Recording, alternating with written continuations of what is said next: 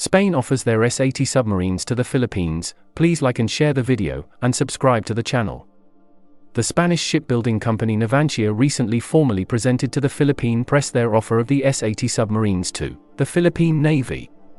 To their credit, they gave quite a good presentation with a lot of details.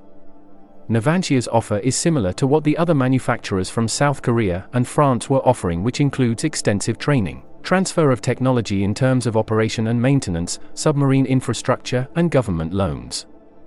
Navantia said that their submitted offer was worth $1.7 billion for 2 submarines, or around $850 million per sub.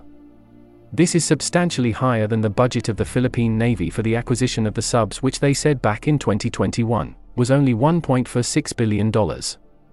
This is also higher than France's offer of 2 Scorpene subs, which they said back in 2020 was worth only $1.37 billion. It is possible that the Navantia offer is for the S80 Plus, or one with air independent propulsion technology already, which allows the subs to stay longer underwater, and that they may have a cheaper offer of a version without air independent propulsion technology. Navantia also mentioned that they are planning to establish the submarine base in Leyte, which seems like a nice marketing move, as Leyte is the home province of the Romualdezes, of which Imelda Romualdez Marcos belongs to. She is the mother of the current president of the Philippines, Bongbong Marcos. In fairness, locating the submarine base on the eastern side of our country has the advantage of them being harder and longer to reach by any opponent coming in from the South China Sea. But you can say that for other locations on that area as well, and it will have the disadvantage of taking longer and consuming more fuel to deploy to the South China Sea. The S80 submarines, though, has had a long history of problems, starting with the fact that the contract for the first 4 submarines for the Spanish Navy was actually made way back in 2003. And yet it is only now, 20 years later in 2023, that the first submarine will be delivered. The delays were mainly due to problems in terms of the selection of some systems and in terms of funding by the Spanish government. But there was one big technical issue in 2013 when it was revealed that a miscalculation has occurred during the design of the submarine, and that the actual weight was going to be 100 tons over the previous estimate. Navantia ended up contracting an American shipbuilding company to help solve the problem, and it eventually cost the program an additional $680 million to solve.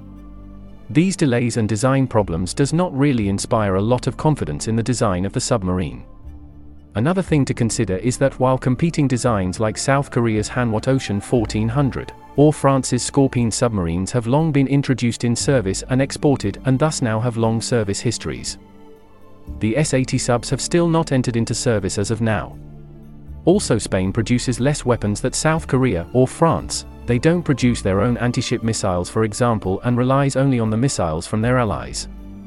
This means they don't have as much control over these weapons in terms of limitations or availability, or services and parts.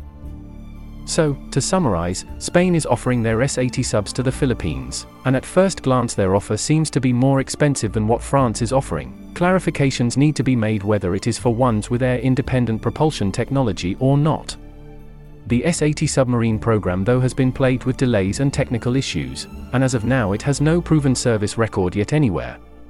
I think it will be hard to justify getting their offer as of now over the others. They will need to come up with a better offer to justify why we should go with them. Perhaps they can lower the price, and maybe offer complete weapons as part of the package, and maybe provide weapons platforms and weapons from their inventory.